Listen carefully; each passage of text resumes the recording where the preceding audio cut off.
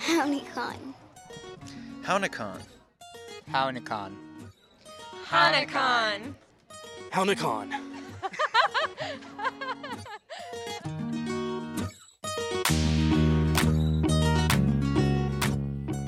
You're listening to Hownicon Podcast, highlighting Citizen Potawatomi Nation issues, members, and more. Please subscribe to us on your favorite podcast platform. Just search Hownicon Podcast. Thanks for tuning in. I'm your host, Paige Willett. On this episode, we'll hear from a man whose primary language is Potawatomi. We'll also visit a tattoo shop owned by a tribal member and pick berries at the CPN Community Garden.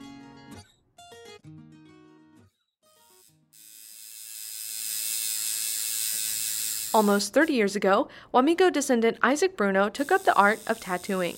Nearly 3 years ago, he opened his own shop, The Mad Tatter, in Shawnee, Oklahoma. The 1951 Walt Disney animated feature Alice in Wonderland inspired the interior decor and name. The business, his career, and personality mixed together creativity and fun.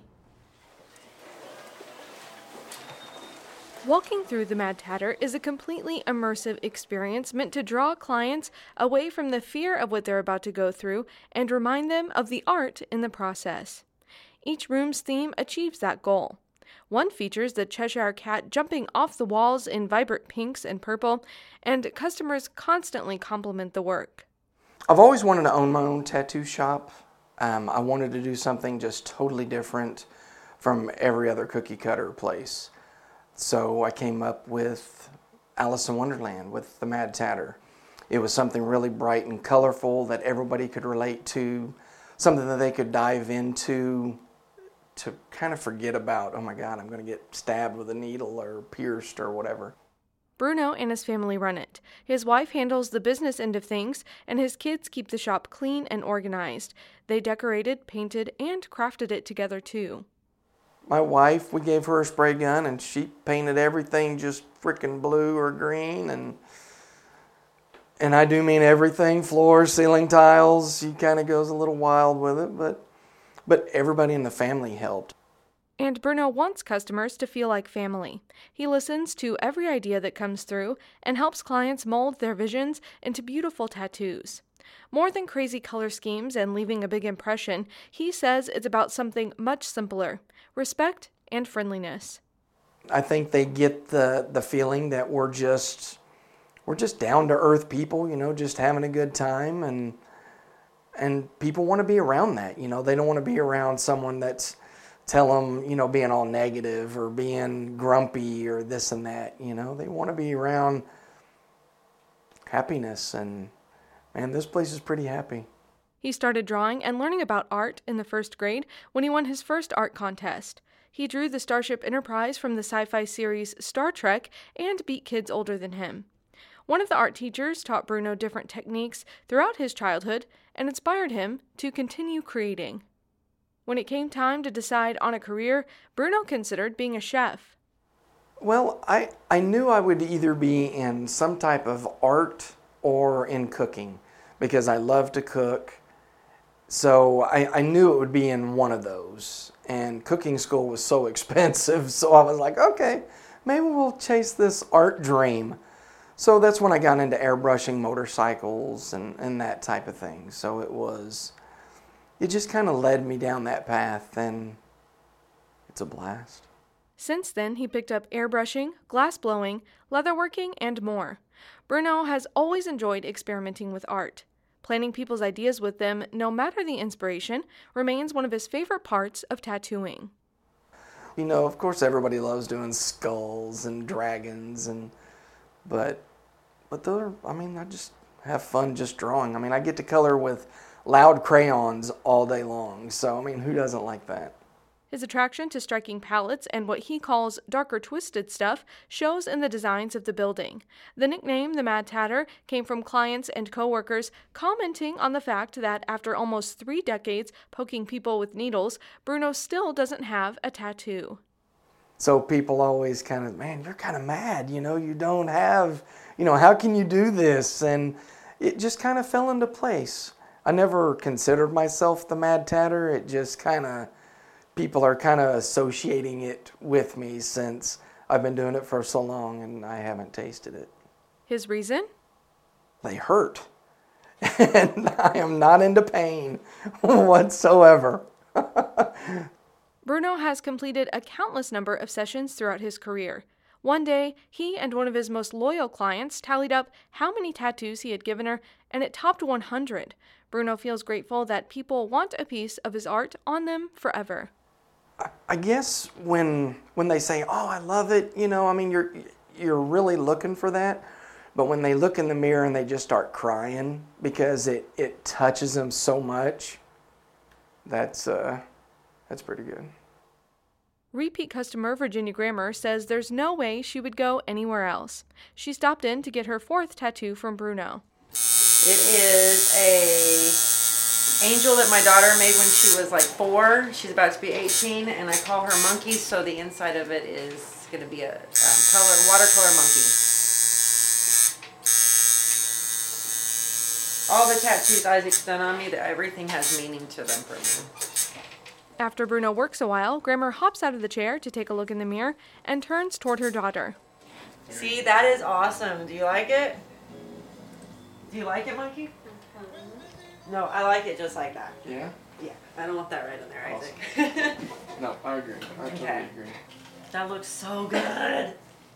Thanks to customers like Grammer, the Mad Tatter won the Shawnee News Star's Best of the Best Reader's Choice Award for Best Tattoo Parlor in 2018. They called us and told us, and we're like, "That's a thing?" And they're like, "You didn't know anything about it?" I was like, no. It's like, "So you haven't been telling people to vote?" It's like, "We didn't even know it was a thing," So that kind of blew us away. Bruno grew up around Shawnee, and now he and his family own land not far outside the city limits. They thought the town was big enough to bring them business, but small enough that the Mad Tatter would stand out. It's not oversaturated with other tattoo shops, with other art places. It has other art studios. And that's kind of the way I feel like. I feel like we're just a large art studio, except mine's just a little more permanent. Besides becoming the town's favorite tattoo salon after only a couple of years, the Bruno family made a name for themselves by giving back to the community too. They participate in outreach programs like Toys for Tots, hold food drives, provide sponsorships for rodeo participants, and much more. Family is the most important thing to us. Just to help out people. There's been times when, I didn't have food on my table, and people were kind enough to help me. And we want to do the same thing. We're in the position to where we can actually help people now, and we're just stoked about it. Bruno wants to be a space in the community that's more than a tattoo shop. He invites everyone to visit. And even if you're not into tattoos and piercings, you can just come and hang out. We got a game room, our media room, and they can just hang out and just have fun with us. The Mad Tatter continues to develop and expand its services. Within the last year, they've hired a piercer and additional tattoo artists who are just as mad as Bruno. But as the Mad Hatter says, the best people usually are.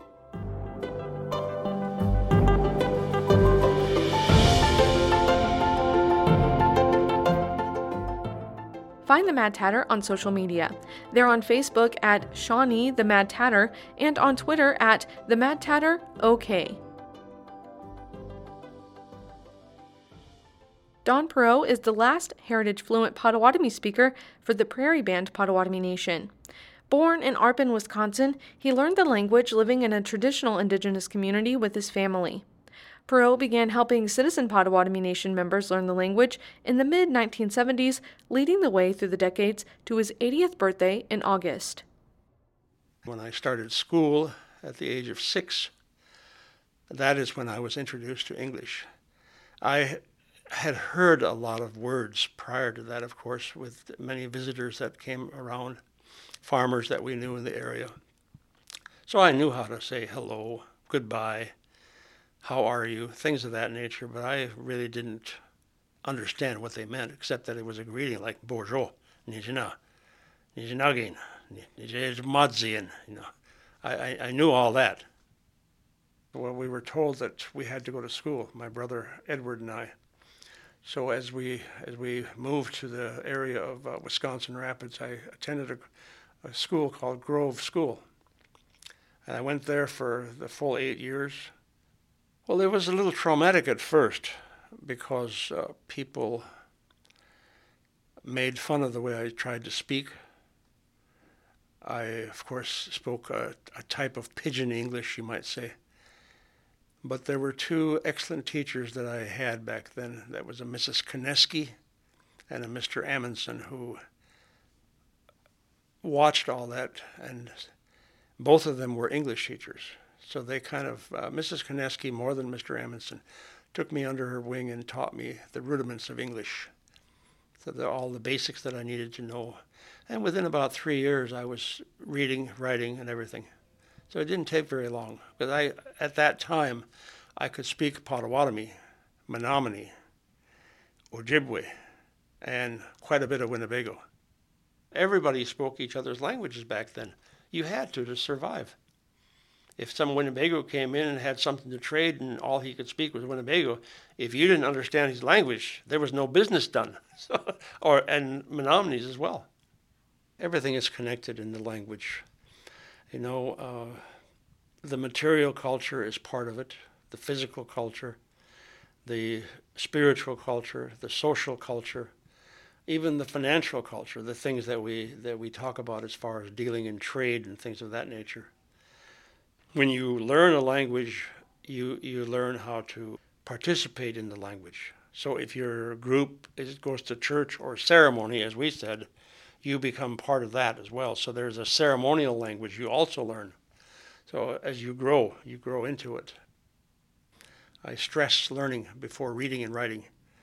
If you introduce a piece of paper to someone, especially someone who has an English-dominated mind, we call it the English paradigm. And if you introduce paper to those people, that's what they focus on. Everything that they want to learn, you have to either write it or so they can read it. And learning a language is not about reading and writing. Learning a language is about listening, hearing all the sounds, and then imitating those sounds to the best of your ability. And of course, the language is such that it has a life of its own.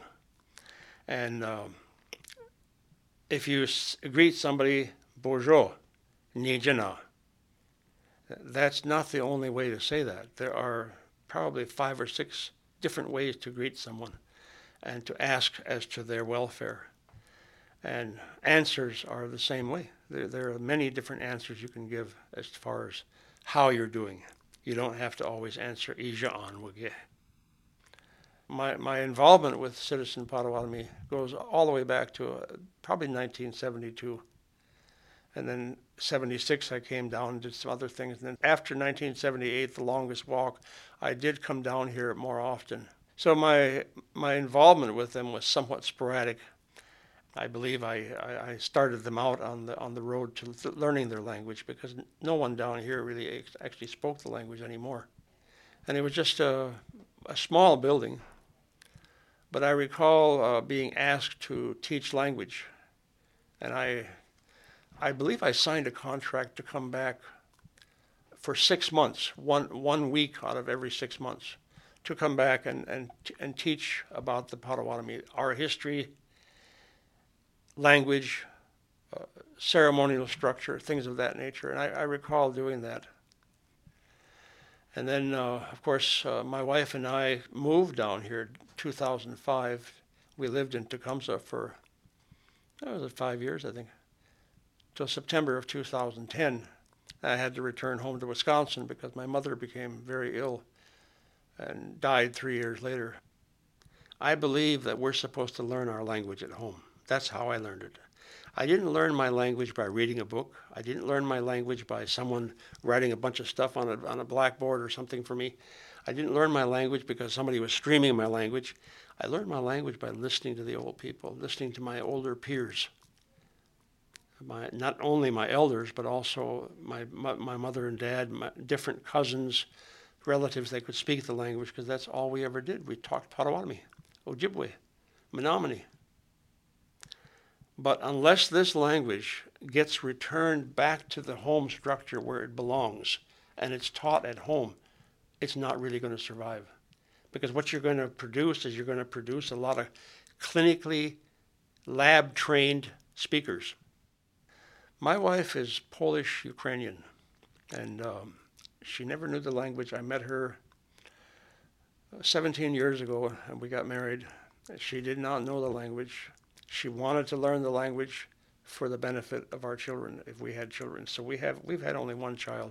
I've been married before, so one child, Whisper, and we're taking care of our granddaughter also. But all our children are learning the language because my wife took the time to learn the language. So she co-teaches with me. She's about a 7 on a semi-fluent scale. She was measured by the University of Wisconsin as to her knowledge by linguists there. So I'm very proud of her because she took the time to learn my language. So I haven't learned Polish, but she took the time to learn my language, and that really says something about her character. I've always told people you have to listen to a fluent speaker so you can hear those subtle little nuances, those little inflections, those intonations that they use. And that's how my wife learned. My mother was still alive then, and they would talk and talk and talk. I told my mother, don't talk English. Don't talk English to her. You talk Potawatomi to her. And that's how she learned. She had to. She was immersed in it from me and my mother. There were just a host of speakers that passed away over the years, over the last 25, 30 years. So my mother passed away September of 2013, leaving me the sole heritage fluent speaker for Prairie Bend. I'm the sole speaker that they have left, but I live in Wisconsin. I went about my life in a I thought a good way, trying to fill my life with something useful, to be a credit to my people. I'll be 80 years old in August. Before I leave this earth, I'd like to leave a lexical work, a complete lexical work in Potawatomi for all the people that are trying to learn language.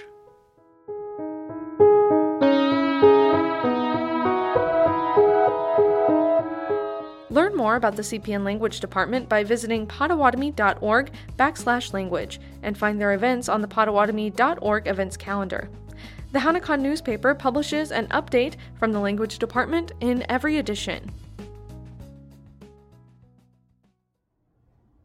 On a fruitful patch of land not far from Citizen Potawatomi Nation headquarters, the tribe started a community garden named Getemgen, We Grow It.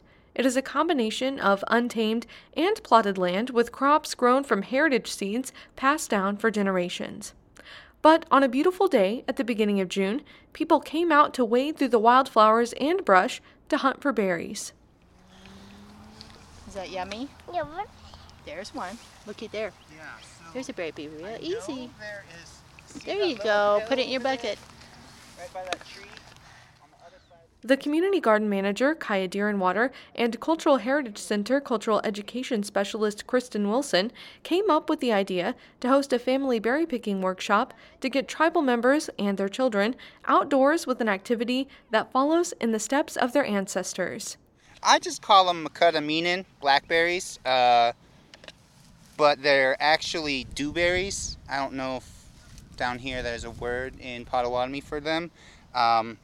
And they grow all over the place in fields and on the edges of forests, and they come to their peak ripeness right about now, beginning of June, end of May, and then we get the real blackberries a month later. So this is kind of like a taste, an appetizer.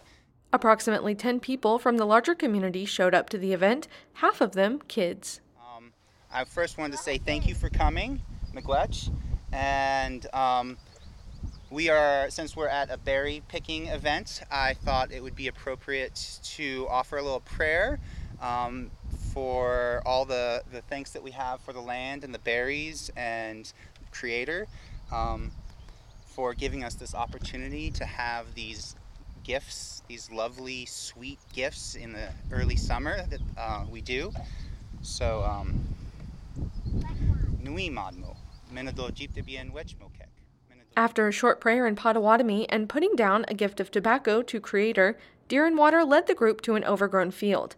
As participants walked along in their rain boots and short-sleeved shirts on the warm day, he warned them about red ant piles and deep mud from the previous day's rainfall.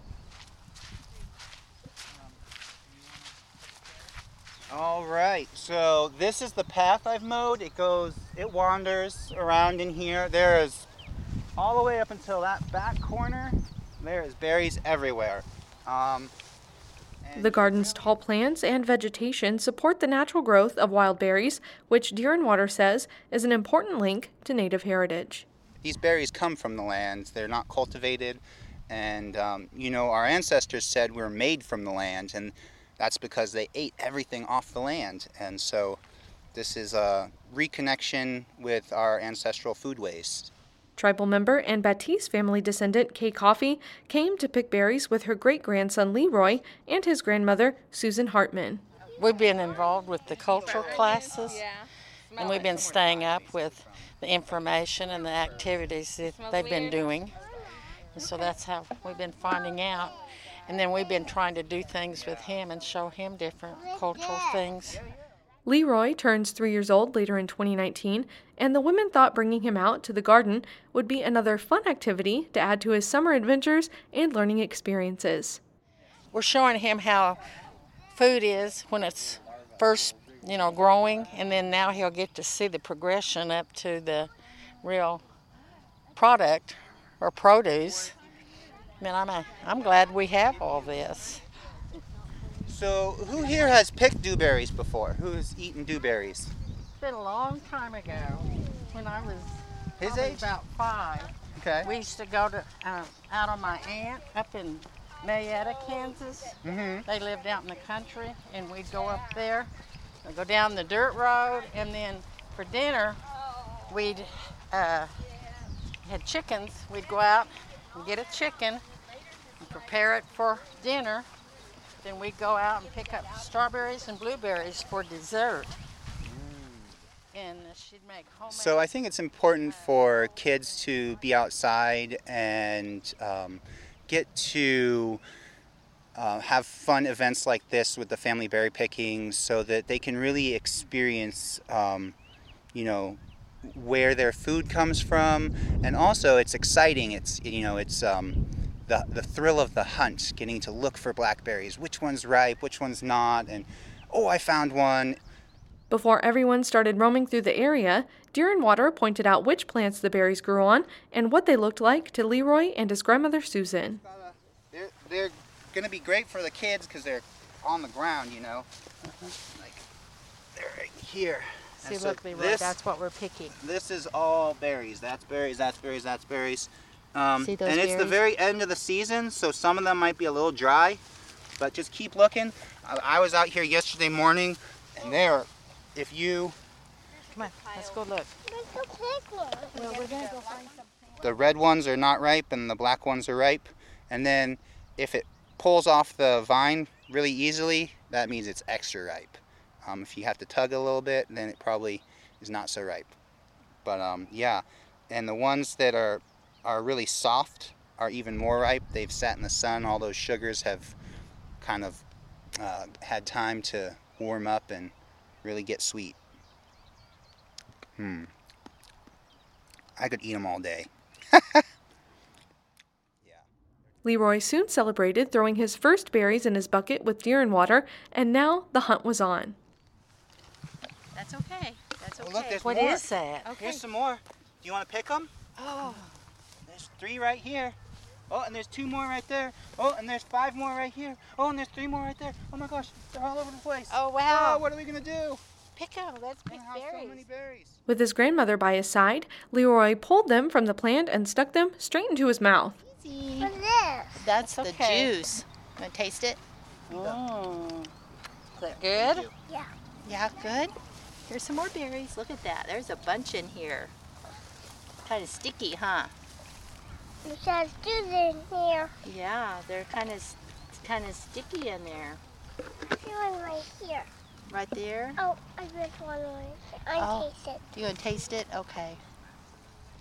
the recommendation is that you be outside for 30 minutes a day, and that's really for your senses and for vitamin D, so it's a really good, healthy alternative to sitting indoors watching TV.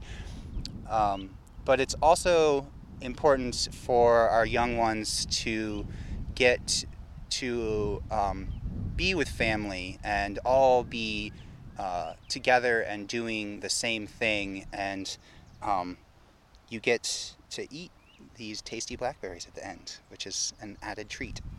There's a whole bunch right here. Look at all these. Mom, I see the red one. I'll pick the little. You gonna pick the little one? You gotta start. Did you get it? Can you get the other ones? Look at all those berries. Daddy is gonna like your berries that you bring home.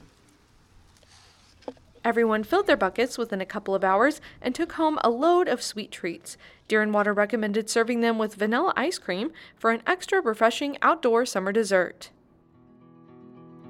The CPN Cultural Heritage Center and Community Garden host cultural classes and garden work parties regularly. Visit Potawatomi.org and click the Events tab to check the schedule and plan a visit.